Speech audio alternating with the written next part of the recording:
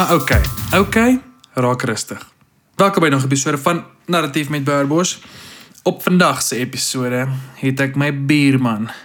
Sy naam is Skalk van Heerden en hy is onder andere is hy 'n skrywer. Hy het 'n ongelooflike cool boek geskryf met die naam Time to Track. En die cover is in die ou landsvlag se kleure, oranje, blanje, blou. Dis nie die ou landsvlag nie, dis nie daai kleure. En is 'n baie kontroversiële boek en want dit is die idees en die goed wat hy daar skryf is baie challenging en jy moet oopkop wees om vir daai idees rondom versoening en hoe om ons land vorentoe te vat en Skalk, ek ken hom nou amper 2 jaar en hy speel 'n groot rol in my lewe in terme van hoe ek na die wêreld kyk en hoe ek my lewe probeer lewe en meer inklusief lewe. So wat Skalk doen is hy werk vir Rolf Meyer. Rolf Meyer was hy is nog steeds baie bekende politieke figuur, noem dit wat jy wil, maar hy was way back in the day was hy en Cyril Ramaphosa van die twee grootste rolspelers in ons land se constitution, maar ook net om 'n vreedsame ooreenkoms te kry tussen die twee regerings destyds en hulle twee was actually ook die ouens wat ons nuwe landsvlag gekies het, vir die wat nie geweet het nie. Jep, elke dag is 'n skooldag. So raai jy dit. Skalk werk vir Rolf Meyer en hulle werk in townships. Hulle het 'n organisasie met die naam Youth Zones en wat hulle doen is hulle gebruik sport en verskillende entrepreneurskap skills en educational tools om upliftment te doen, wat hulle glo dat al hoe die land veiliger gaan word is deur kinders werk te kry en jong mense werk te gee. So dis wat hy vir 'n lewe doen en hy lewe 'n ongelooflike intentionele leefstyl waar hy dis moeilik te verduidelik wat hy doen, maar hy lewe net konstant 'n tipe leefstyl wat oor ander gaan, wat hy gee sy lewe verander op soveel levels en dit is ongelooflik inspiring. So ons gesprek het gegaan oor, ons 'n bietjie gesels oor die stem, die ou volkslied, en die lirieke bietjie oor dit gesels, want daar's crazy lirieke in daai song, en hoe van die goed sê, ons sal lewe, ons sal sterwe, ons vir jou is Suid-Afrika, en daar sê nie ons sal doodmaak vir Suid-Afrika nie, daar sê ons sal sterwe vir Suid-Afrika, en goed soos ons vir jou, daai ons, en hoe dit so die gevaarlikste woord is vandag, want ons is vasgevang in ons en hulle. En as jy nie in daai mentaliteit kan uitkom nie, dan het jy 'n baie moeilike tyd in Suid-Afrika. En hoe daai song eintlik was so massive impak gehad het in ons siege, met die hele ons en hulle ding.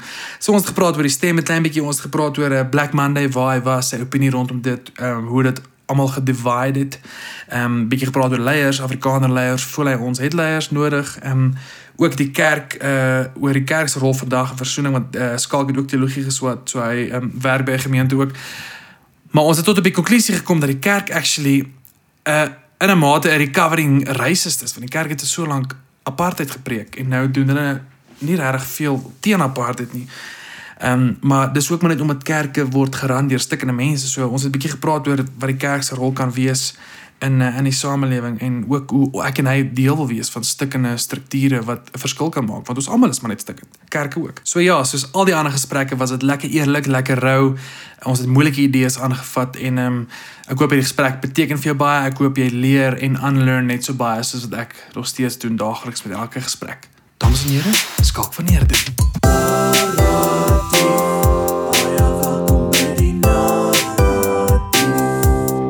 Ons is live. Alright. Welkom hier by Narratief, Skalk. Baie dankie, Bouwer. Welkom in jou woonstel, reg oor kant my. Welkom hier in Hillsideview, langs Windsor. Ja, ons is op die edge van Windsor, so afhangend van wie my vriende is, dan sê ek vir hulle moet hulle onder opry of bo omry. Party ry onderin en dan ry hulle bo om uit, want dis Robin Hills as jy regs draai en dis Windsor as jy links draai. Ons probeer. So, vir die luisteraars, ek bly oorkant jou, ek bly soms Skalk in dieselfde kompleks. Vertel vir ons van die dag toe ek hier getrek het, want dit is 'n baie snaakse storie. Ja, ek het natuurlik nie geweet wie is Bouwer of Boerbos nie. En ek is nogal streng hier in die kompleks om orde te handhaaf. Soos ek sê, ons bly langs Windsor, so moet nou die dinge tyd hou. En ek sien in die tuin en ek sien hier trek mense in. Nou loer ek met 'n oog in, want mense wonder altyd wie trek by 'n kompleks in. En wat se rigting is die kompleks besig om te beweeg, ja.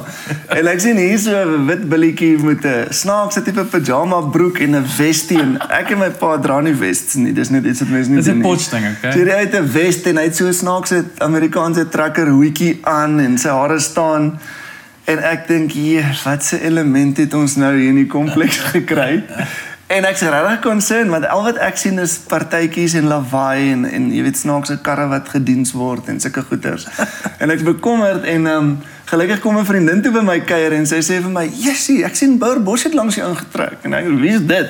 Toe vertel sy my nou eers, "Nee, hy is actually 'n oulike ou wat probeer sing en sulke goeders." Wat nie kan karre diens. En oulike hoodies maak, ja. So, turns out jy is toe nou my gunsteling neighbor, en dit was 'n goeie lesie vir my om nie te oordeel nie. Nee, maar jy het van die, toe ek hier intrek, was jy die eerste wat na my toe kom en gaan soos, "Ek bly oor aan jou, hier is my nommer, as ooit nooit geval is." So jy was dadelik soos daai vriendelike buurman, wat net soos uitgereik het, en nou het jy al my gehelp, ek het my sleutels in my huis toegesluit, toe was jy daar, toe jy het my help inbreek in my huis, en jy het een keer, het ek my garage toe vergeet, toe maak jy my garage deur vir my toe. Ek het 'n ou bussie van jou gestaart. Jy het my ou bussie wat nie wou start nie, en jy is soos daai pa wat ek nie meer het, wat net oor kan my bly. Dis awesome, maar ek waardeer jou vriendskap, en jy is actually iemand wat 'n groot impak in, want ek bly nou maar 2 jaar hier so, en jy het al 'n groot impak in my lewe gehad, in die manier van dink, en die manier van hoe ek my lewe, en hoe ek die land sien, as gevolg van jou boek wat jy geskryf het, maar ons kan nou by die boek uitkom. Ek wil net klein bietjie eers background kry. Van waar kom jy oorspronklik? Ja, wel, natuurlijk Nederland. Niemand gaan ons daarvan laat vergeet nie. Sinds 1701. So ja, ek is 11de generasie, 5de skalk Willem van Heerden in 'n ry. So dis waar ek vandaan kom. Bietjie nader, Vrystaat Reits gebore, plaasseun, en toe in Natal met my pa met beeste geboer. Beplaas tussen Melmout en Vryheid. Baie mense weet nie waar is dit nie. So jy het groot geword as op 'n boerseun, ja, okay. Nee, kakies alles. En jy kakie kom terug ou. Ja, as ek kyk nou wat ek vir perde, maar die uitrusting het bietjie verander. As jy kyk wat ek Cotton on, ek dink as AWB nog aan die gang was, het Old Kakie en Cotton on 'n killing gemaak met daai ouens. Ja, nou is dit Old Kakie en is 'n bietjie meer posh, ja. Ja, hulle spit hom net aan. Dis hulle rassiste. Hulle kom dit by 'n moordplek. Ja. Maar jy het teologie gaan swat, het reg? Ja, so na Natal groot geword en toe by RAI kom, toe ek my eerste graad was in teologie, BA teologie. RAI afslaan in die koshuis. Unbelievable. Ek sê nou nog, koshuis was nader aan kerk. Dis enigiets wat ek nog gesien het. So ek het koshuis gelove. So hoekom wou jy nie gaan boer het nie? Wat het gebeur dat jy die teologie of die kerk, of dat jy gebyt het dat jy dit wil gaan swat? Ek dink baie verskillende stories wat daarop inspel. Ek was net 'n bietjie te veel van 'n brat. Ek kon goed praat toe ek jonk was. En ek onthou ek het eendag vir my pa my iets leer van 'n ligskakelaar of iets, en ek sê vir hom, pa, as ek groot is, gaan ek mense betaal om hierdie goeders te doen. So ek wou advokaat word, en ek het gedink, jy weet, ek gaan nie sulke nonsens doen nie. So ek was bietjie van 'n brat ook gewees, wat ek dink gemaak het dat ek nie wou boer dadelik nie. En ek het toe al begin dink oor die dinge van ons land ensovoorts, en ek het toe actually in 'n tradisionele Christen manier nogal 'n sterk roepingsevent gehad, wat vir my gesê het, ek moet vir ander mense lewe, nie net in my werk nie, maar as 'n karier, as 'n loopbaan. So as jong laaitie het ek nie presies geweet hoe dit lyk nie, en toe het ek 'n diensjaar gaan doen, en vir myself vind, en ek was vir die eerste keer in Mosambik toe vir 'n jaar, diensjaar ding, ek het my so uitgefreek, want ek het konservatief groot geword, en hier is ek na al die charismatiese kerke toe, en ek dink groot dinge wat aangaan, ja. So, toe na die diensjaar wat ek oor hele Suid-Afrika weg rondgerits het, toe is ek Mosambik toe vir 'n jaar waar ek op 'n plaas gewoon het in 'n tent.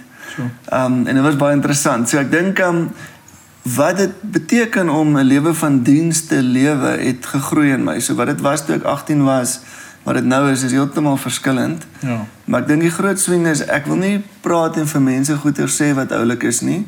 Ek wil goeders doen en mense dien en help met reël goed wat vir hulle belangrik is. Ja. Nie wat op my agenda is nie. Sure. So ek het altyd gesê, kan 'n kerk volmaak met vissers en nuwe Bybel. So dit gaan nie vir my daaroor om nommers en slim stories en seker goed nie. Ek wil net met integriteit probeer lewe. Jy het net gesê, jy het al vroeg was jy bewus van die dinge in ons land, wat in Engels noem hulle dit wokeness. Ek weet nie wat die Afrikaanse woord, bedoel jy dit, dat jy vroeg of kan wakker geword en die onregverdigheid besef? Ja, maar dit is so embarrassing, want as jy op 'n sekere punt begin, net om dit te erken, dan freak dit mense uit. So, my storie van hoe ek gewoke het, Wat is die Afrikaanse? Wat kan ons sê? nie deur die dinges nie. Nee, maar wakker word is Wakker, so lame. wakker. Maar dit vat het vas in Engels, as jy woke is. Nee, jy is woke. My nou, ja. Maar woke is baie meer gesofistikeerd as wat met my gebeur het.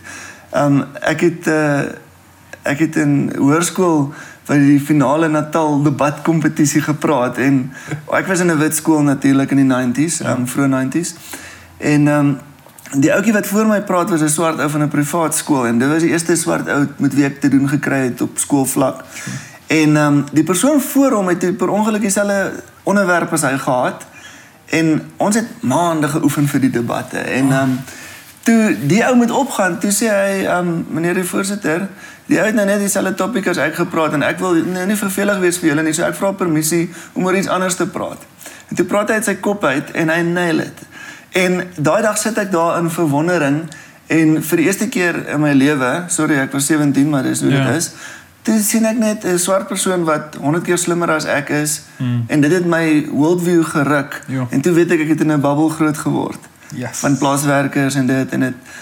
So daai was my begin van wokeness, is net om totally outclassed te word intellectually deur iemand wat ek gedog het moenie so slim wees soos ek nie. Ja, want die wêreld sê vir jou. Ja, hulle is nie so slim ja, nie, en staan dit 9 was ek vir 'n week Kenia toe en toe sien ek 'n land geran word deur swart mense. So vir my op daai stadium was dit ook iets baie interessant en vreemd. So dit my reis in die land en wokeness baie lang, maar hy het maar stadig begin en ek dink baie keer is mense eerste stappe so embarrassing dat mense raas amper met jou omdat jou eerste stappe nie 'n groot genoeg spring is nie. Ja. Maar my eerste stappe was so embarrassing. Sorry, ek is nou dalk bietjie te erg, maar toe ek in Mosambik bly en ek speel sokker saam met 'n spannetjie en 40 grade Celsius en ons wen en almal druk my en is net sweet lywe en almal drink uit een botteltjie water. Ek onthou nog as Afrikaner laaitie, was dit vir my so 'n bietjie weird. Gaan ek nou water drink of nie en ek kan nie nou afvee nie want almal kyk. Ek kan nie nou die botteltjies skoon maak nie. Nou moet ek maar net drink. So dis embarrassing deesdae om in workshops sulke goeters te sê, maar dit was hoe deel van my journey. So. Maar kyk almal wokeness is so weird term want dit kry so baie vlek online, maar almal sin is op die regte tyd, want iemand soos Beyers Naudé ook, ek meen, hy was nie die begin, soos hy was, toe hy op die einde sy uitsprake gemaak het, verstaan, daar was ek gradually, het dit verander, en toe het hy begin sê wat hy gesê het, wat die wit-Afrikaanse mense en alle wit mense maar kwaad gemaak het, so dit gebeur, van ek voel, jy kan of reg is, want het klom goed om jou, ook maar reg is, die regte tyd, I don't know. Mag ek 'n ligte kruietaal gebruik op die jy kan vloek, Ek dink jy is 'n doof nie, ek kan sê wat jy wil. Ietsie soos woke, wat van Amerika afkom, dink ek moet ons al check. Ja. En ons het mooi woorde in ons eie taal, soos, as ek nou aan my journey dink, dan sal ek sê, ek leer hoe om nie 'n poepel te wees nie. Dis woke vir my in Afrikaans. Dit moenie 'n poepel wees nie. Ja. So dit beteken partymal wees bietjie slimmer, maar meeste van die tyd beteken dit wees nederig, kyk verby jouself, sien ander mense raak. Moenie 'n poepel wees nie. Dis woke vir my in Afrikaans, want as ek net van woke praat, dan moet jy nou so half moraliteit aanleer in die rassegesprek. Maar as ek in rasse goed probeer om 'n engeltjie te wees, maar met my vrou by die huis of met my pelle is ek selfsugtig en stupid, dan is daai wokeness ook fake. So as jy net in die algemeen werk om minder van 'n haas te wees, dan gaan jy wokeness van self ook optel. Ek verstaan, ja.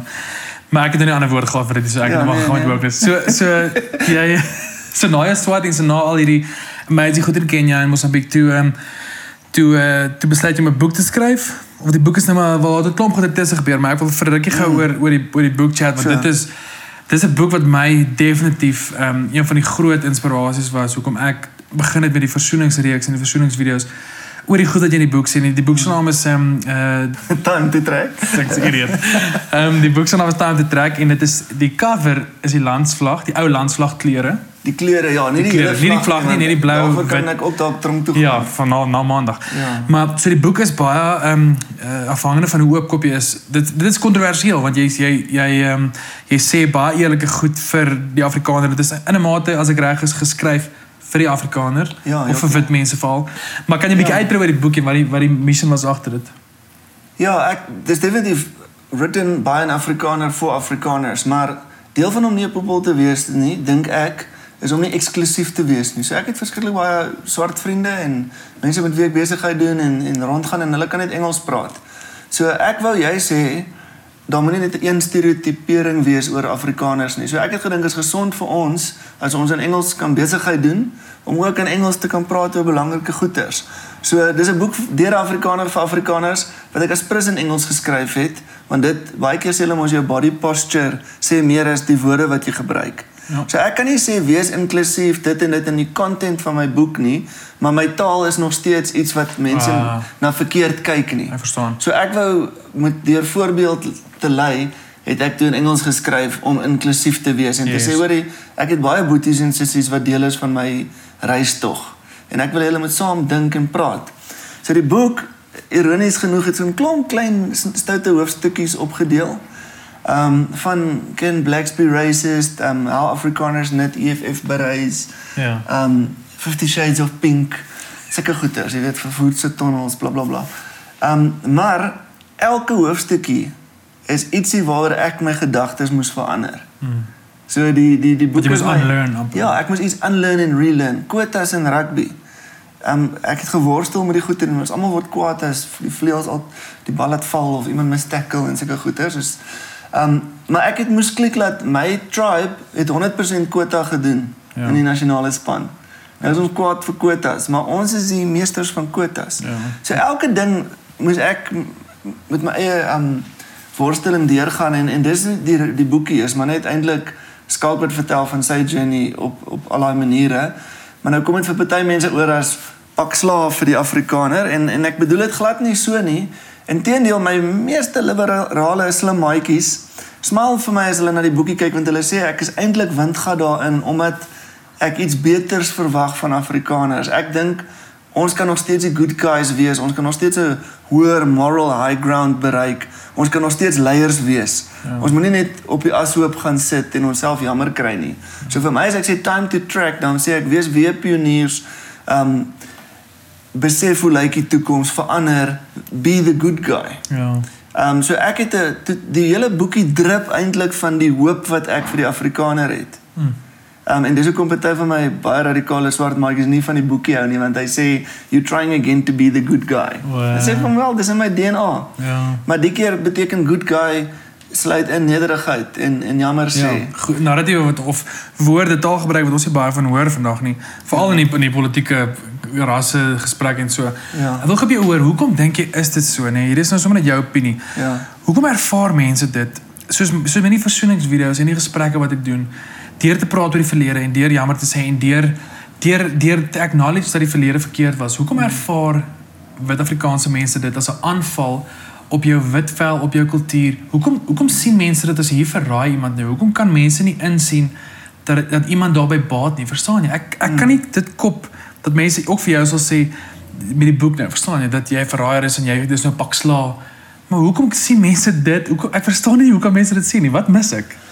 Ja, ek dink die twee goed wat ek optel is, die een is as jy vasgevang is in 'n ons-hulle mentaliteit, dan is jy letterlik vasgevang en jy is nie vry nie. So dis deel van wat ek in die boekie probeer sê is, die vryheid lê net daarin as die ons vir jou Suid-Afrika, as daai ons almal insluit. Ek dink aan Anton Goosen liedjie, Winde van Verandering.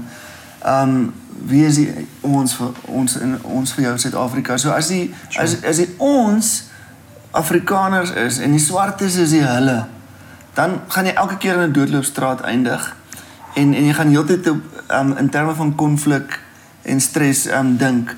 So dis die eerste rede dink ek is dis 'n ons teen hulle situasie. En dan wat ek voor baie simpatie het en wat vir my baie na in die hart lê is ek dink die eens brawe Afrikaners wat van Europa af Afrika toe kom en intrek, die pioniers, ons het maar eintlik net die sissies geword. Ons ry 'n Fortuner en kla oor 'n slaggat in 'n teerpad. Ek bedoel, Drakensberg, Kaalvoet dit. Jy weet so, dit is sad. Sorry ek lag, maar dit is pas nog. Nee, maar hoe bang ons geword het. Wat sy papbroeke ons geword het. So die braafheid wat nodig is die braafheid om vulnerable te wees.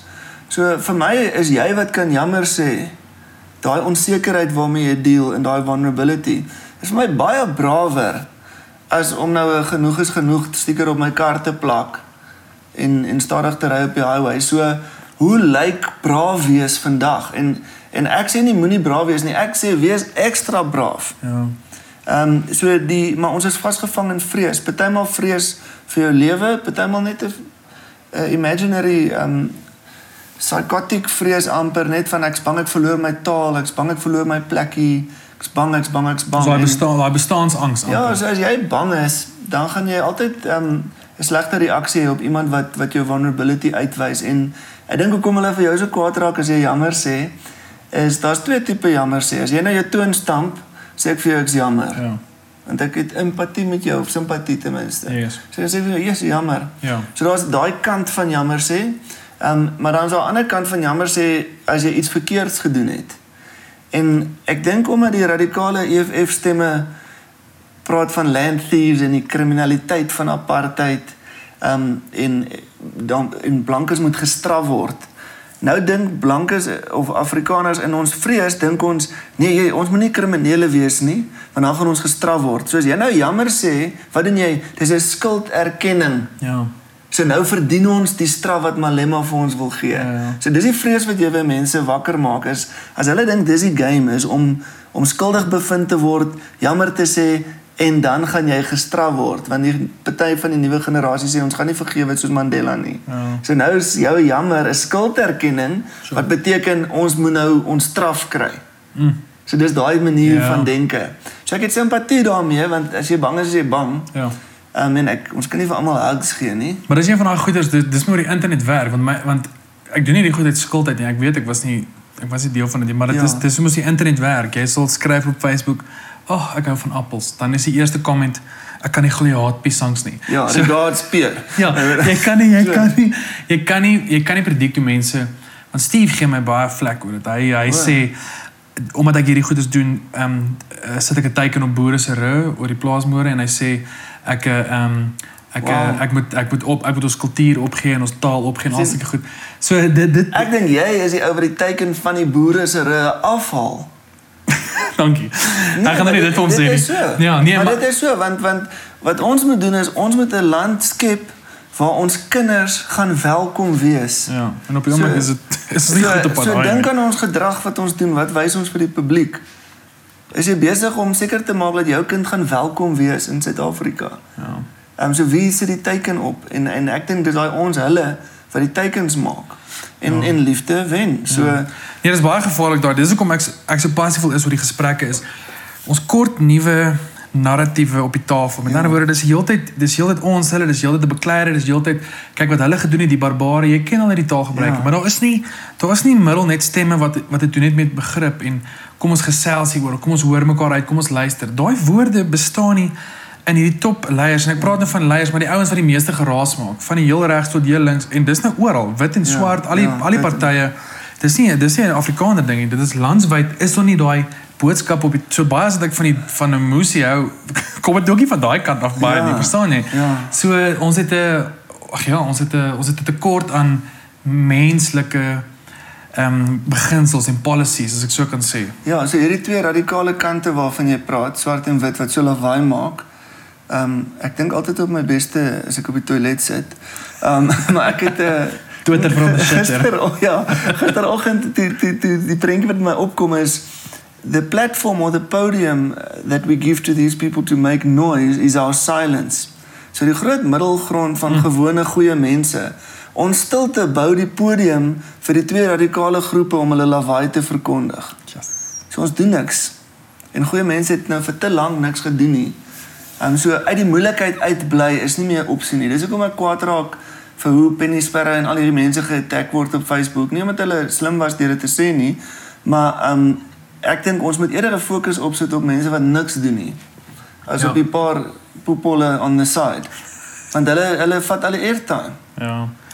En is daai boodskappe wat die negatiefste en die mees nie boikot gerig nie, maar die ouens wat die geraas maak is die ouens wat nie inclusive, niks van hulle sê include almal nie. Nee, en partymal vind hulle mekaar soos op die rugbyveld daar in Bloemfontein. So soms het hulle konferensies onbepland en dan kan hulle nou dialogue en interact soos hulle wil. Iemand vra my gister, gaan daar 'n burgeroorlog wees? Dis ek nie glad nie, want daar's te veel mense wat nie in ons hulle lewe nie. Ja. So wie gaan nou teen wie fight? Maar daar kan pockets wees van radicals wat letterlik vir moeilikheid soek en dan moeilikheid gaan kry. Ja. En wat vir my sad is daarvan is, ek wat in die stad bly, wil my nie verlustig daarin en sê, okay, ek gaan net uit dit uitbly en die videoetjies kyk nie. Ek moet proaktief leef sodat daar nie radicals is om te gaan fight met die ou met sy soos hy 9 onder die bakkie nie of whatever. Weet jy van die Suidlander? Daar's nou is dit die manne wat sulke training camps het vir die jeug of wie is hulle? Dis nou so 'n ding wat in die nuus stop. Mag dit is nie eens die tyd werd nie. Okay, nee, kom ons skiep die Suidlander. So bietjie oor Maandag, yes. Oor Swart Maandag, #Swart Maandag. Waar was jy Maandag? Was jy deelwinnend? Ek ry 'n motorfiets, 'n KLR 650 great bike as ek dit mag adverteer. Doe hom nie met 'n lekker budget. Ek dink jy moet se skatte. Hulle noem hom die padvark en dit is die Corolla van bikes. Anyway.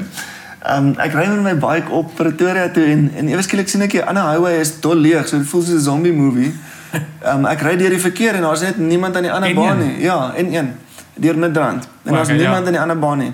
Ek ry deur die verkeer en toe sien ek hier kom die karretjies aan met hulle ligte aan. Hulle ry soos teen 5. Toe sit nou toe klik ek wat aangaan want ek was die week voor dit vir 'n week in Maputo, so ek was nie heeltemal op hoogte nie. Ja. In elk geval ek toe nou deur die verkeer met my bike en so Maandag het ek was ek in 'n werkswinkel in Mamelodi waar ons entrepreneurskap kursus aangebied het vir swart werklose jeug. So die ironie van dit was vir my net so weird dat mense veg teen misdaad om die boere veilig te hou. Maar dis 'n sekere aanslag wat dit gehad het van slogans, genoeg is genoeg. Maar eintlik al wat die boere en die res van ons gaan veilig hou is as jong mense werke het. As jong mense liefgehê word, as jong mense deel raak van 'n stelsel waar hulle hoop het. So my werk se naam is Foundation for Safe South Africa en hier is ek besig om 'n enterprise development te doen met werklose jeug. En die hele land wat nooit betrokke of wat baie mense wat nooit betrokke is by hierdie goed wat so broodnodig is om 'n veilige Suid-Afrika te skep nie, is lekker op die highway besig om protes aan te teken en toe voel dit vir my net so klein bietjie hoe langtermyn is ons visie hierso. Maar anyway, wat hilarious is toe die workshop begin, as ek die enigste wit ou in 'n 10 km radius en almal is laat by die werkswinkel oor die verkeer en die ou wat dit host Anati is 'n goeie vriend. Anati sê if anyone wants to know what's going on the roads, ask Skalk. It's his people. Yes. En daar staan ek in Mamelodi. Jy verduidelik wat aangaan maar. Nee, ek het nie verduidelik wat aangaan nie. En ek het 'n serieus kontroversieel en baie mense sal my kwaad wees, maar ek het 'n ligblou hempie aangetrek. Want ek dink om nie teikens op boere se rug te sit nie, moet ons baie slim wees. In die oorlog van persepsies. Wat se stories vertel ons? And have we earned the right to say certain things? Jy weet, so ek is so passievol om vir ons 'n toekoms uit te kerf in die land en om veiligheid te bevorder, dat ek kan nie bekostig om in 'n uur met 'n nie deurdagte persepsie stereotypes aan te wakker nie. En ek werk nie in township, so ek hoor en kyk, ek dalk meer as meeste boere, sien ek wat se effek het, wat se aksies. En mense leer dit ken. So voordat dit nog gebeur het ek al gesê, daar's baie great goeie mense wat dit in onskuld met goeie motiewe doen, but you have to be streetwise. En toe het ek al gesê, die potensiële backlash kan ironies die teenoorgestelde effek hê van wat ons wil bereik. Toe ek het sê, toe sê mense vir my die een spesifiek, Skalk, moet nou nie kleur hier inbring nie. Ag, en toe die march verby is, almal sien, dit is nie Skalk wat die kleur ingebring het nie, want ek is nie so invloedryk. Maar ons, ongelukkig, en dit is hoekom ons oor hierdie goed praat, kleur gaan vir 'n hele ruk nog vir altyd deel raak van gesprekke, want dit is hoe ons geleer is. Vir so lank was dit deel van die wêreld. Dit is in Amerika ook. Kyk maar net wat aangaan met die hele die voetbalgoed. Ek meen Trump is, so die hele wêreld se boodskap was nog altyd wit en swart is anders en die wit mense het swart mense onderdruk. Dit was die narratiewe vir honderde jare. Jy gaan dit nie net in 'n oogwink anders kry nie. So jy moet aktief aan dit werk, maar dit gaan ongelukkig nie oornag kan weggaan nie. Maar ek wil gesê oor daai wat jy nou gesê het, dis 'n ding in ons land en van die wêreld is mense is nooit proaktief nie, is altyd reaktief. So nou in plaas van wat jy sê oor die education ding, in plaas van om deel te wees van 'n ding wat jy kids kan educate in entrepreneurskap, dis waar jy moet wees, want jy moet proaktief dink, wat gaan môre verskil maak kan. Maar ek het swart aangetrek maandag, my bliksem met liefde swart hemp. Oor meer so oor al die misdaad en al die goed in die land. Maar mens weet ook maar jy weet ook maar net jy trek dit maar net aan en niks gebeur tegnies eintlik op papier. Maar dis 'n bietjie van 'n dit was vir my nogal 'n bietjie hartseer dag net oor as jy daai stats gaan van die moordsyfer landswyd. Dit is brutal. So ek was 'n klein bietjie so 'n bietjie down. Nee, die land bloei. Een van die great ironieë vir my is die rolle was omgeruil. Want in Amerika, toe mense march en sê Black Lives Matter, toe kom hulle uit op ander mense, die wittes en sê All Lives Matters en toe wys al die academics vir jy mag nie sê All Lives Matters nie, want hier is nou een groep wat besig is met hulle protes. So deur te sê All Lives Matter, nou gaan jy nie hulle voice nie. En toe is dit snaaks want toe die Farmers Lives Matter nou gebeur maandag, toe is daar actually 'n verskriklike groot All Lives Matter sentiment in ons land. En soos wat jy nou sê, jy het nou jou swart hempie aangetrek vir alle moorde. Ja. So in die Amerika se konteks sou dit dan gewees het, maar moenie daai dag die aandag wegvat. Dit gaan oor die boere wat hulle stem dik maak. So ek dink dis verskriklike triekie goeters waarin ons onsself bevind. So ek sê nou ek het nou 'n blou hempie gedra, maar ek het verskriklik simpatie met mense, my ou familie, whoever wat swart gedra het, want ek probeer die hart agter dit sien of frustrasie of ietsie. So ek dink wat ons mee sleg is op die oomblik in die land is as ons verskillende opinies het, moet jy ons nie uit te freak nie. Ek en jy kan praat, jy het swart gedra, ek het nie swart gedra nie. Dis okay. Ja, maar ons is nog nie daar. En as ons mooi praat met mekaar, volgende keer dra ek dan dalk saam met jou swart of dit of jy kom saam met my mamma Laurie toe of maar ietsie. Ons kan nie, maar ons is sulke babatjies as dit by praat kom. Ons freak net uit. Ek het met Helene Opperman Loos gepraat. Sy het 'n boek geskryf, Apartheid, Britain's Bastard Child, en dit gaan oor hoe shamed people en die Britte het die boere geshame en to shame ons swart mense, etc. En sy sê ongelukkig is ons land baie ver weg van emosionele volwassenheid om op 'n plek te kom dat ons actually kan verskil van mekaar en dat dit okay is. Maar ons kan nog nie mekaar se verskille eers insien of respekteer of uithoor nie. Ek meen, never mind swart en wit, net ons as boere. Ek wil net vir sê maandag, dit was vir my die ultimate ding. Daar was Marula Media het so ding geskryf oor wat sê Pieter Groenewald is die Vryheidsfront Plus leier, nee ja. Sy het hom gequote en hy het iets in die parlement gesê wat gesê het moenie die Afrikaner onderskat nie, maar jy ken nie die Afrikaner nie. En toe kom ek daarna te sê soos nie eens die Afrikaner ken die Afrikaner nie, want as jy kyk na maandag, dit was seker die ding wat ons al die meeste verdeel het in die laaste 5 jaar binne ons kultuur en ons ken mekaar, dit is phenomenal. Maar ja, ek dink dit is sad dat ons nie mekaar se verskille kan uithoor en respekteer nie. Dit is te groot, ek is reg en jy is verkeerd approach tot die lewe. Maar dis ons hulle ding, dis presies dit. Het jy die videoetjie gesien van toe daai ou dit sê in die parlement van die ouens wat mense doodmaak en hulle dinge sê van Malema wat en toe eet Malula vir kile. Op my oomblik dis dit iets in sy mond. Dit is verskriklik snaaks. Dis belangrik. Nee, ons lewe definitief in interessante tyd, maar dis hoe ek voel hierdie gesprek is nodig. Maar jy tans, jy werk vir 'n organisasie met die naam Youth Zones. Yes. En dit is Roelfmeyer se organisasie of werk jy vir hom? Ja, ons het dit saam begin. Hoe het jy hom ontmoet of hoe het hy gebeur? Jy het hom gestem. Nee, ek was nog te klein. Want hy wou ons eie party begin het. Wat sê jy? Hy het saam met Bantelemisa iets probeer en ek dink politiek is al 'n ruthless plek hoor. Ek dink as ek my goeie ouens nooit daar kan uithou nie. Maar ek is 'n huge fan. Hy het die vlaggetjies, hy het die vlaggetjies unofficially, is nooit ingestem of iets nie. Ja, goed daar, ek het daai storie gehoor. Ja, dis snaaks. Ja, dis totally unofficial gewees. Maar hulle het die grondwet gemaak en alles, maar wat ek van Roel se storie hou is dit is 'n baie net eenvoudige menslikheid en wederwysige respek wat gemaak het dat daai miracle kon gebeur het. Mense dink dat dit is nie 'n miracle nie, maar dit was 'n miracle. Ja, dit was 'n massive miracle. Vooral jy van hom en Cyril se Ja, 94. Almal pino daarop, maar as ons weer by so 'n situasie kom en ons het net daai kaliber leiers in ons land nie, dan gaan ons nou ek eis om te dink wat gaan dan gebeur, maar wat ek wil sê is Rolf is nie 'n sangoma of iets nie, maar hy het net 'n doodgewone menslike respek en ek dink dit is wat gemaak het dat hy dit kon help crack daai tyd. Ja. Want ek werk nog vir 8 jaar saam met hom en Die manier hoe hy die karwag en die teedame groet en hoe hy die CEO van 'n company groet is presies dieselfde. Die moeite wat hy doen, die aandag, die respek. So hy het 'n unbelievable all-round menslikheid en ek dink dis wat hom effektief maak met conflict resolution. Hy is net 'n mens wat wie ook al voor hom sit, respekteer hy en hy sê net altyd trek net eerder die ou in. So dis altyd beter om met jou opponent om 'n tafel te sit as om te sê F jou, ek wip my nou, ek's weg. So daai om jou te wip en weg te beweeg is wat ek dink hy mee briljant is. Hy sê net okay, kom ons praat.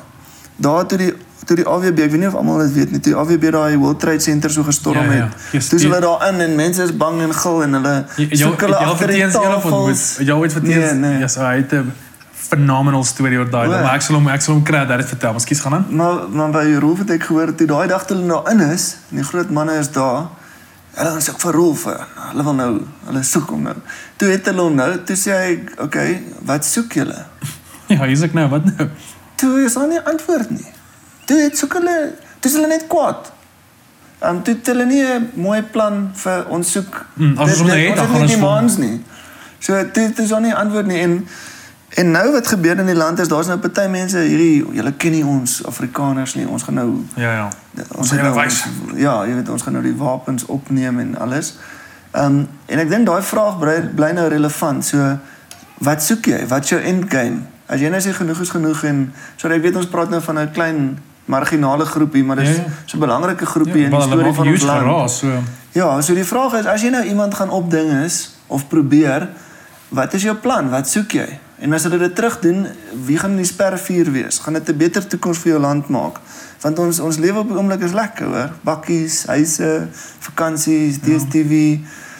So wat se tipe Suid-Afrika gaan jy skep? Gaan dit dinge beter maak, wat ook al jou plan is. So ek dink daai pragmatisme langtermyn is iets wat nie op die oomblik daar is nie. En mense reageer net uit rou emosies uit. So ek gaan jou nou wys. Dis teen nie die slim move nie. Dis nooit 'n slim move nie. Ja. Dis net maybe op rugby. Nee, is nie op rugby veld die slim move nie. Ja. Maar dink jy ek maar is dit vertel hoe jy verhoef van met so toe ek by die universiteit gewerk het voltyds, toe ek die oggend op RSG en wat het jy gedoen by UJ? Ja, ek was die hoof van community engagement. Hulle noem dit die derde been van die universiteit. In geval toe die oggend toe word ek genooi deur voete hulle om op RSG te praat. Landwyd en ek praat die oggend en ek is doodsiek, ek het so 'n bakkie langs my gesit gisteraand se salami uit te kry. So ek siek en ek praat en ek vertel my stories en alles en Rolf luister toe die oggend. En toe direk na die radioprogram, hier bel iemand my en sê hoor die Rolf Meyer wil met my afspraak hê. Eers Google ek, is dit nou die regte Rolf, is dit 'n triek? Wie's Rolf? Wat gaan aan? Want het jy nie geweet dis Rolf? Nee, ek het geweet, maar ek was nie seker waar hy wat doen hy en hoekom sal hy my wil bel nie. En toe na 2 dae toe gaan sien ek kom en toe sê hy vir my hoor hy het 'n plan, hy het 'n idee dat hy het gesê die enigste manier om Suid-Afrika veilig te kry is om met werklose jeug te werk. So hy het gesê dis al hoe ons land kan veilig kry is om met unemployed youths te werk en hulle reël opsies te gee. So dit was sy hart en hy het nie 'n plan gehad nie en toe wat ek op die radio gesê het, toe dink ek kan help met die plan. So toe sê hy bedank en toe bedank ek en toe begin ons en dit was 2009. Ja. So dis nou 8 jaar later en Youth Zones het gegroei van 9 sites, een in elke provinsie na 45 toe. Yes. En daar's oor die 50,000 jong mense betrokke en die jeug wat ek in Suid-Afrika se townships elke dag sien is glad nie wat ons op die TV sien nie. Ek is elke keer welkom in 'n township. Niemand is ooit kwaad vir my nie. Niemand noem my 'n dief nie. Mense embrace my, hulle nooi hulle my in hulle huise in. Hulle gee vir my die laaste bietjie kos wat hulle het om te eet. Daar's hierdie unbelievable goodwill and grace in ons land onder die werklose jeug wat die kwaadste moet wees. I mean, dis glad nie wat ons op Facebook sien nie. So ek is overwhelmed eintlik deur die liefde en die genade en die sagtheid wat die swart jeug het vir my as Afrikaner laai en ek hoef net bietjie nederig te wees en nie 'n poepel te wees nie en dan word ek oral aanvaar. So en dis die hoop wat ek vir die land het en hoekom ek sê ons moet nie radikale simpel goed doen om vorentoe te beweeg nie. Ons moet net die ander nice guys kry in die middel, die konstante rational middle ground, moet ons net groter laat swel. En die radicals op die twee kante gaan altyd daar wees. Maar ons moet hulle net al verdoof met ons eie mooi stories. In geval so ja, ek en Rolf werk al baie lank saam. Wat doen julle presies? Julle wat is Youth Zones? Hoe werk julle? Is in townships en dan ons is in townships en ons het 'n siklus. Ons slogan is Kutata is cut, it takes time. So mense is verskriklik kompleks. Jy kan nie net een solution gee nie. So ons het 'n hele lang storie, 'n siklus wat begin by asset-based community development. So waarmee is iemand goed? Soos 'n unemployed ouetjie, moet jy nie begin en sê wat's fout met jou? Wat kan jy nie doen nie en 'n baas skalk gaan vir jou die antwoord gee nie. Jy moet sê daai unemployed ouetjie, waarmee is hy goed? Een van die goed waarmee al die unemployed youth goed is sokker. So ons begin met sokkerspanne en ligas en allerlei stories want dit laat die ouens great voel. Ja. En eers as hulle great voel oor hulle self en hulle het hoop net in hulle sokkerspan. So eenvoudig as dit in die sokkerspan raak 'n familie, dan begin ons actually met die developmental proses. En gaan in eenvoudige goed en soos IT om 'n rekenaar te hê of 'n smartphone, dat jy ook kan Facebook, dat jy ook inligting kan kry. Want almal sê hulle is stupid. Ja. Maar as hulle nie inligting het nie, wat doen ons om by te dra tot daai storie? Jy weet, so dis hoekom ek so 'n bietjie gatvol is. Talk is cheap. Maar het jy al vir iemand wat nooit 'n boek gesien het by sy huis nie, wat nie 'n foon het nie, met al hierdie spannetjies. Ek speel sokker saam met ouens. En aan die einde van die oefening is as ek by 'n nuwe township begin, dan sê ek, hoeveel ouens het selfone? 1 uit 20. Wie het e-mailadres? 0 uit 40. So ons het so 'n maklike pad om te stap om mense slimmer te maak, te educate en access to information te gee. So dis die sport vir die vibe in die familie en dan IT eintlik maar net om die internet te kry en om informasie te kry, om slim te raak. Ja. En dan by goed wat mense noem life skills of employability skills. As jy kwaad is, moenie iemand klap nie. Ironies genoeg dit wat ons in die township moet leer, moet ons ook in die Afrikaner huisgesinne stilstype en sulke goeters. So daai skills is dieselfde vir ons almal. En in die laaste link is as daai sokkerspannetjie dan hulle eie besigheid begin. En enterprise development doen, so dan maak hulle eie geld, want dis die dignity wat elke mens soek. Dus mense wil nie bedel nie. Almal sê altyd, so useless en sit op hulle dinge en drink bier. Mense is nie so nie. Mense wil werk met alles wat hulle het. So die laaste stapie vir ons is daai enterprise development en omdat ons nou oor die 350 sulke voetbalklubs betrokke het al. Aan die begin moet ek baie doen. Nou is dit net 'n netwerk waar ons met minimale hulpbronne die cool ouetjies van Mamelodi stuur ons Umlazi toe en die ouetjie van Umlazi Uppington toe en die land se unemployed youth fix hulle self. Met baie klein insette. Ek het een keer speel ons sokker en na die tyd staan ons so in 'n kringetjie en die ou is hier langs my onder my arm. Hou ek hom vas, ek gaan nie sy naam sê nie. En almal praat oor 'n storie van 'n moordenaar en dit en die moordenaar wil nou weer kinders coach en hele storie. Ergens toe klik ek, die ouetjie langs my is die moordenaar. Hy het iemand doodgemaak, maar hy is nou ook die coach van die klein kindertjies en nou is die debat, mag hy kinders coach? Ja. En daai ouetjie se hele lewe het omgedraai deur hierdie siklus van ons. Op die einde was sy outcome is hy het 'n werk gekry waar hy sakke op trokke laai. Maar toe hy in sy kwaad mindset was dit 'n werk wat benede hom was. Ja. So hy sou eerder met crime vir meer cash gegaan het. Ja. Maar toe hy sy eie dignity ontdek en weer coach word en die kinders respekteer hom en hy besef die value to build a good life. Toe gaan kry hy werk waar hy sakke op 'n trok laai. En hy stuur nog boodskapies en alles. Dit is nog sy job. Overall, na werk kom hy met sy overall aan, coach die kinders, rehabilitate. So ja, die land het soveel great stories. Ja, en dis wat ons by Youth Zones doen. So. Foundation for Safe South Africa. Dis awesome skak. Jy laat my as 'n failure voel. Nee, jy sing so mooi. Nee, dis amazing wat jy doen. Ek is daai ou wat agter my rekenaar chirp en jokes krak en moan oor alles, maar ek voel binne in die konteks van waar ek myself bevind, wil ek 'n stem wees en ek sit goed op die tafel, maar dit gaan nie Facebook status en 'n cute YouTube video gaan nie dit gaan idees generate, maar dit kom op die einde neer dat mens moet jou hande vuil maak en ek voel betrokke raak en ek dink ja. Ja, maar jy maak jou hande vuil want as ek in die township ingaan, draag my baie helfte van die kere draag my liefde wen toppies. En dit help my regtig want party dae is ek ook nie die bliksem in. Dan wil ek nie bliksem met liefde nie. Ek wil net die bliksem wees. En om daai boodskapie te hê in Afrikaans nogal. Is net deel van my wat weet ek's nie die enigste simpel idioot wat naïef is en sekere dinge probeer nie. So ek dink dit wat jy great reg kry is om 'n groter stem te wees sodat ons almal net terug kan kom na die basics toe is. Moenie poepel wees nie. Ja. Liefde wen. Ja. Be a nice guy. So moet asseblief jy mag nooit weer sê voel Nee, ek terg sommer ek dink maar net 'n groot deel van my wens soms ek sou sê dit was meer so like aktief want ek raak gou opgesweep en wat ook al trend op. Maar daar as jy township toe gaan al die boere met jou mou omdat jy nie eers by hulle mense is nie. Nee. Mens kry dit. Ons hele ding. Mens kry dit.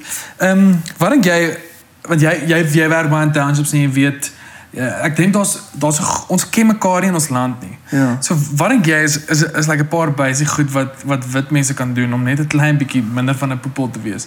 Ja. En want ek het eendag so met jou gepraat by 'n kerk. Toe noem jy basiese goed op soos ek kan nie eens lekker goed onthou nie. Dis great ek onthou.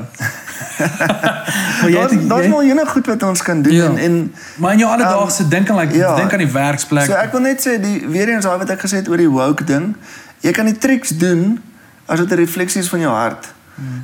So dis die eerste ding is so ek dink die belangrikste is om jou hart te toets en net regtig te klik wie's my naaste, wie's my broers en susters. Dan dis 'n baie praktiese klein dingetjie, maar dan ietsie wat my verskriklik baie help is om swart outeurs se boeke te lees. Want dit verander my gedagtepatrone. Om mense te hê wat slimmer as ek is, wat swart is, wat my leer op 'n intellektuele vlak. En is goed vir boere om te lees en Engels te lees want baie van ons kan nie so lekker Engels nog praat nie. Ja. En dis eintlik 'n skande want baie keer gaan Engels die middle ground wees met ons swart vriende want hulle is gracious genoeg om nie te demand dat ons Tswana of Zulu of Pedi praat nie. Ja. So that they're meeting us halfway with English. Nou ons vragtig ook halfpad Engels toe kan gaan en nie nog kwaad wees vir die boereoorlog nie. Because we want them to move on after 20 years, maar ons het nog nie aanbeweeg met die Britte nie, so dis 'n bietjie van 'n joke. Ja. So lees 'n swart outeur se boeke, moenie van nie praat nie. White privilege is die ergste. Ja. Die petteling gooi. Ja. Fill it up. 200. Ek moet myself nog kry om nie daai. Ja, maar verstaan daai is sondes wat ek sê ons moet ook maar kan vergewe want die intensie daar agter is vriendelik, maar jy het nooit nog nie clever geword nie, maar jou hart daarin is mooi want ten minste probeer jy groet. Ja. So ek wil ook te gelykertyd sê ons moet genade hê met mense wat nog in die journey is. Ja. Want solank jou hart reg is, dan gaan mense jou vergewe vir baie simpel goeters. Maar die nommer 1 ding is net om te luister na mense se stories en ek sê altyd om jou deurkusyn basyn uit wie jy is en wie jy sien as jou naaste. So wie eet in jou huis om jou tafel saam met jou? Wie het al in jou stort gestort? En wie het al 'n warm bad in jou bad gevat? En ek sê asseblief nie nou vreemde mense in die straat gaan oplaai nie. Dit sal 'n totale disaster wees. Maar almal sê altyd, the racists always say I've got black friends, né? Dis altyd so, that's how you know he's a racist. He said, I also have black friends. Maar wat baie deceiving is van daai hele simpel liberale klein debatsessies altyd is om 'n vriend te hê van 'n ander kleur is nog steeds die nommer 1 solution vir ons land. So maar nou gooi ons die baba met die badwater uit. Ja. Die nommer 1 solution vir ons land is wit en swart mense wat mekaar leer ken, regtig erg vriende word. So ek worry nie oor by wat se workshops jy al was nie, maar as jy regtig 'n vriend het, gaan jy saam met jou swart tel op vakansie. En dis wat as mense sê 20 jaar later moet ons nou nog jammer sê dit en dit. 20 jaar later gaan ons nog nie saam op vakansie nie. Ja. As ek en my pel Dok Wildtuin toe gaan, dan deursoek hulle ons altyd vir 8 ure want hulle dink ons soek renosters, want hulle kan nie imagine 'n wit en 'n swart ou gaan saam Wildtuin toe behalwe om renosters te jag nie. So dis waar ons land is. So dit is 'n great uitnodiging dink ek is maak net vriende. Nooi mense in jou huis in, maak pelle en dan as jy in daai konteks van 'n vriendskap kan ons luister. Sit op jou gat en luister en luister en luister. Ek doen nie soos jy publieke jammer sê sessies nie. Maar ek luister net so baie keer is my jammer sê net om nie te praat nie en te luister. Ja. So ek Maar dink dis die- ja, my nommer 1 advies. Hoekom ek van die platforms gebruik is om vir mense te wys dat dit kan werk en dit het waarde. Dit is nie om ek kry baie vlek met mense soos dis virtue signaling en jy wil net vir almal wys hoe amazing is jy, maar dit gaan oor as daar elke dag 'n video kan viral gaan oor 'n KFC attack of 'n racist kind wat nou net dit gesê het, dan kan hierdie tipe video's ook mos daar buite wees wat iets positief op die tafel sit. Want mense, dis hoe mense na hierdie goed kyk.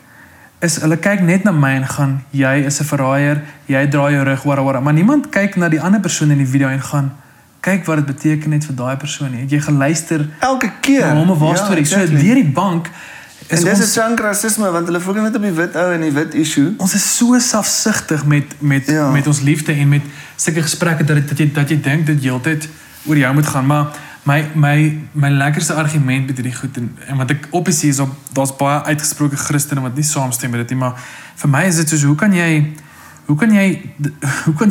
jy vat dat Jesus jammer gesê het vir sonde wat hy nie gedoen het nie. Maar jy kan dit nie doen. Ja, unbelievable. Jy kan dit nie doen. Jy sit sonde aan die kerk en jy aanvaar dit. Hier was 'n ou wat jammer gesê het vir sonde wat hy nie gedoen het nie. Maar na die oomblik as jy dit wil doen in vandag, dan is dit soos jy kan nie. Ja, Dus sien maar daar's 'n party hase wat sal sê nee, Jesus het dit nou mos gedoen, so hoekom wil jy dit nou weer doen? Ja, dit is die Dink jy argument. jy's Jesus? Maar ons is disippels, so ons is volgelinge van Jesus. So ons moet dieselfde hart wys wat Jesus gewys het. So op 'n Black Monday, hoe wys ek Jesus se hart? Wat sou Jesus gesê het? Jy weet, so dis elke keer die vraag is as jy het my nou hiertoe gebring, wil ek net sê nie ek nie. Maar as jy gaan claim jy's 'n Christen of jy's 'n disipel of jy's 'n volgeling van Jesus, dan is jy 'n groot ding is want die disciples is so brutally hulle almal is uitgehaal, ja, en hulle daai van ons sal lewe, ons sal sterwe, ons vir jou Suid-Afrika, onthou ons het gesing. Dit sê en dis wat Mandela het ook gesê, hy sal doodgaan vir die ideaal. Hy het nie gesê ek sal doodmaak vir die ideaal nie. Ons ou landslid het gesê ek sal lewe, ek sal sterwe. Nie gesê ek sal doodmaak vir Suid-Afrika nie. So as ons daai beloftetjie gesing het en nie gelieg het nie, ek sal lewe, ek sal sterwe vir Suid-Afrika. Nie vir Oranje nie, vir Suid-Afrika. Of het ons dit net gesê toe ons alles gehad het? Nou is Suid-Afrika dood want ons nie meer in charge nie. So hoe lyk dit om te lewe nie vir jouself nie, maar vir Suid-Afrika? En dis waar Jesus en die land so beautifully bymekaar kom want jy lê jou lewe af, jy neem jou kruis op elke dag. Die goed match net, this is unbelievable. Wat's 'n great voorbeeld. Jesus is die ultimate inside guru wat ons as Afrikaners kan help om nie poepolle te wees nie. That's great. Ek het vir jou 'n vraag. Ek het so 2 vrae dan is hierdie ekkie verby. Soos Rolf Meyer 'n groot rol gespeel het destyds met sy gesindheid, jy nou gesê het, en inclusivity. Voel jy die Afrikaner kort wees so 'n persoon en wie is daai mense in ons wêreld vandag? Want ek het maandag met die hele swart maandag ding was ek het so klein bietjie leierloos gevoel en gegaan, na wie toe kan ek gryp? Na wie toe kan ek hou van wat hy sê. Ek het 'n paar seker vriende, maar toe dink ek my het ek regtig 'n leier nodig? Het ons 'n leier nodig? Want vir so lank het ons leiers gehad en ons het dit gevolg en kyk waar ons geëindig het. So in jou opinie dink jy ons kort leiers in die Afrikaans in die Afrikaner milieu en of nie? Ons kort definitief leiers en ek dink nie ons het positiewe leiers op die oomblik nie. So dit is 'n gemors. So dis hoekom ek dink net vir die rekord, Jesus was nie Afrikaner nie, maar ek dink Jesus is 'n fantastiese leier vir Afrikaners wat en ons almal claim ons Christene. So op 'n regtig 'n praktiese manier uit 'n boekie en als volg Jesus. Maar dit is self geskryf nie. Vertel nie. As jy nie author is, nie tel dit. Nee, ek joke. So behalwe vir Jesus en ek bedoel dit nie as 'n mumbo jumbo ding nie, dis genuine help wat my elke dag wys wat om te doen. Is daar 'n gebrek aan leiers. So ek was vir 15 jaar gehad vol vir die kerk en het nie kerk toe gegaan nie. En nou het ek weer die naaste NG Kerk aan my huis gejoin. Yes, en dit sou die heel laaste kerk op my shopping list wees. Dit is tough. Maar omdat daar nie of 'n paar Afrikaanse leiers is nie, dink ek die kerk gaan moet of deure toemaak of reinvent.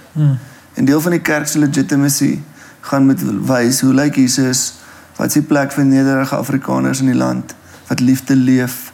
So die kerk gaan met reinvent en ek hoop so ek kan deel wees van die kerk se storie. Daar kan dit nie, dan moet dit toemaak. Daar kan dit, Dan is dit awesome want ons het 'n tak op elke dorp. Met 'n manager wat 'n M het. So ons het aangejaag. Ja, dis ons het aangejaag as die kerk, maar ons kan deel wees van die regmaak. So daar's 'n chunk leierskap in daai struktuur wat ek dink ons as jong mense het dit die ou mense gelos om dit te ran. En die jeug moet dalk 'n Gupta pool op onsself en dit oorneem. So dis die kerk. Maar ek dink as daar nie groot leiers is nie, maak dit ons gewone ouetjies se werk so verskriklik belangrik. So ek is nie nederig genoeg om boekies te kan skryf en 'n nice guy te wees nie. So vir my om die boekie te geskryf het was 'n verskriklike kontradiksie en opoffering en ek het dit gehaat in 'n manier. Maar ek het net deel daarvan was ons het nie groot leiers nie. So gewone mense moet nou maar net almal iets sê. So ek kan nie net in my hoekie sit en Woolies fillet steaks eet nie, weet so. Ek moet ook ietsie doen. Behalwe my gewone lewe moet ek 'n stem wees. So en dis hoekom ek so happy is om jou as 'n buurman te hê. En ek dink jou videoetjies is awesome en braaf en jy moet dit aanhou doen en ek het nie jy geprep en dis hoekom jy my nooi nie, maar jy's net 'n gewone ou met baie tekortkominge. Maar jy doen jou ding en jy maak 'n stem. En ek dink dis wat net gewone dudes moet doen wat by KPMG, dalk nie KPMG nie. Wat by PwC werk of ek het Saterdag toe was ek genooi om laas Saterdag was ek genooi om Waterkloof het hulle 2027 in die 10 jaar unie gehad word ek genooi om 'n spreker te wees. Ek Pierre Spies, Gilio van en Tim Du Plessis en Bongani Beloy. Nou Bongani Beloy was 27 jaar oud. Toe sy die burgemeester van die Midvaal. So hy was ons land se jongste. Jy gaan sê hy is hoofseun. Nee, hy was ons land se jongste burgemeester. Wow. Hy's nou 30. Hy's steeds die burgemeester. Ou, cool. Phenomenal leier.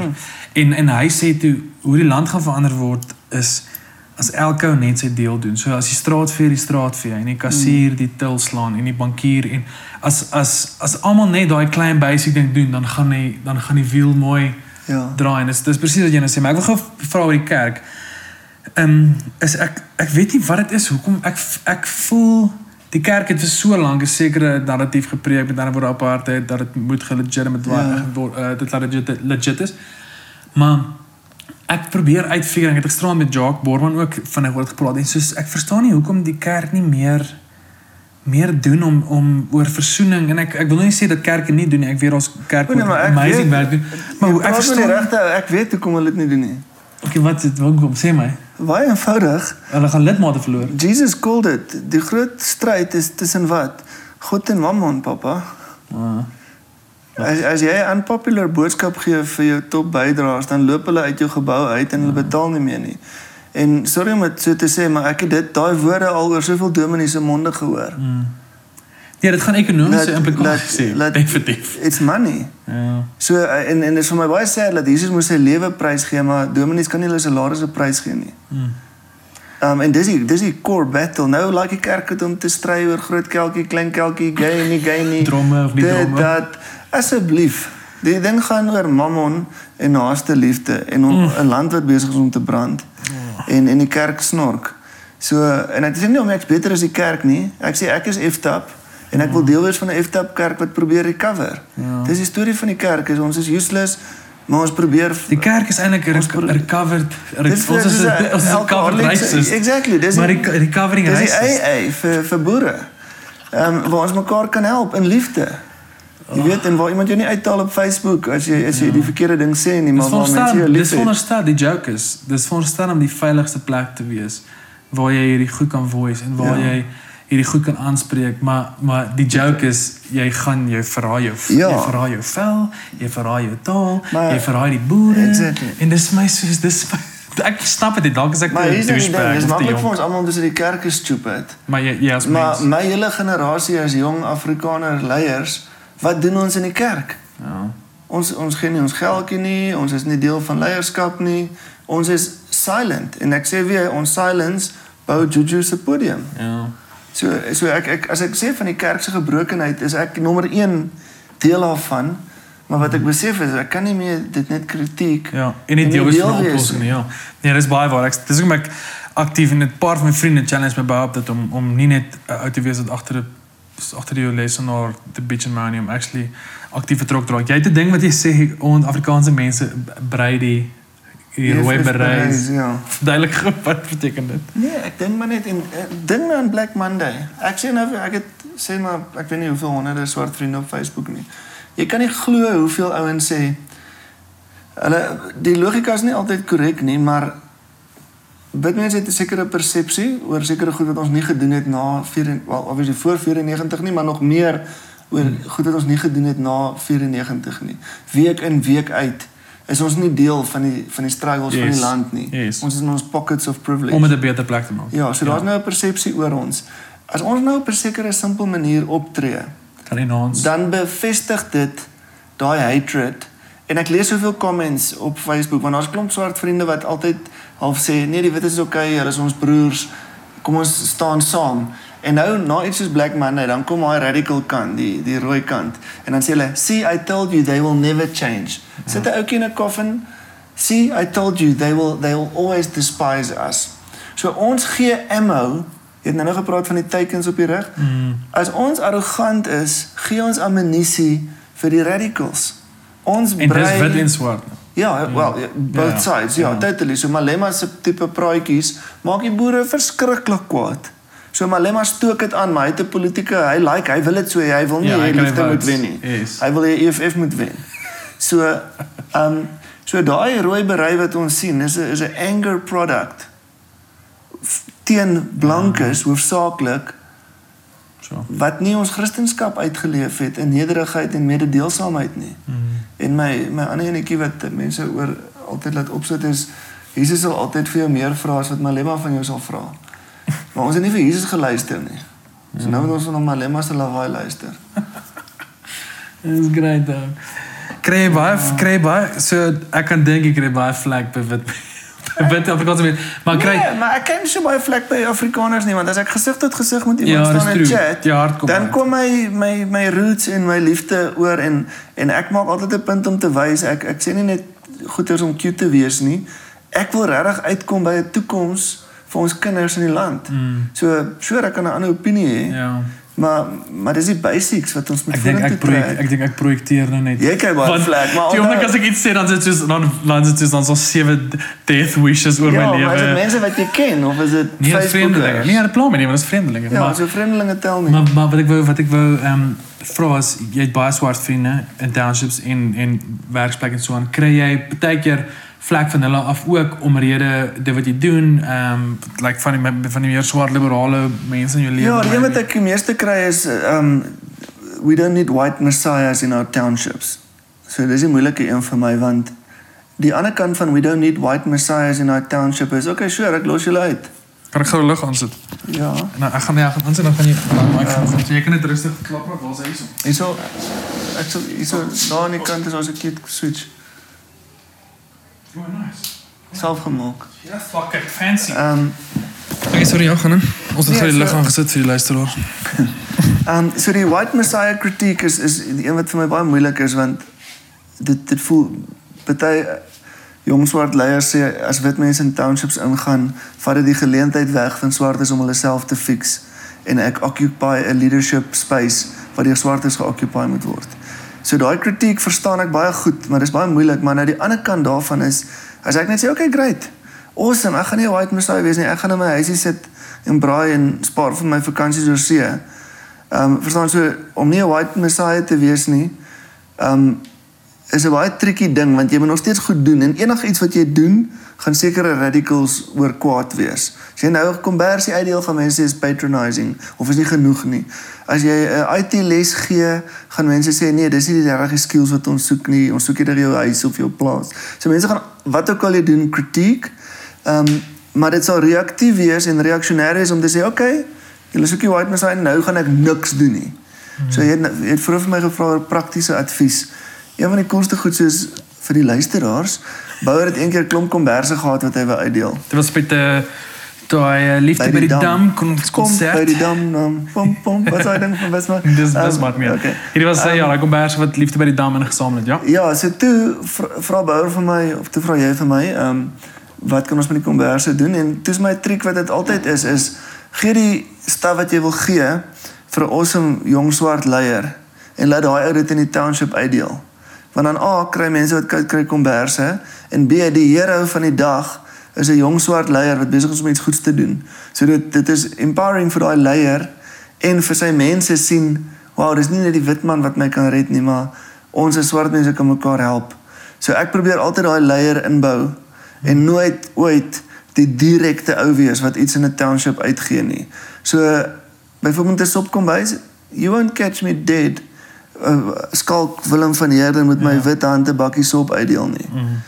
Ek gaan dalk sop koop en maak en alles en op bulk vir my pelle gee, maar dis nou maar net my teorie.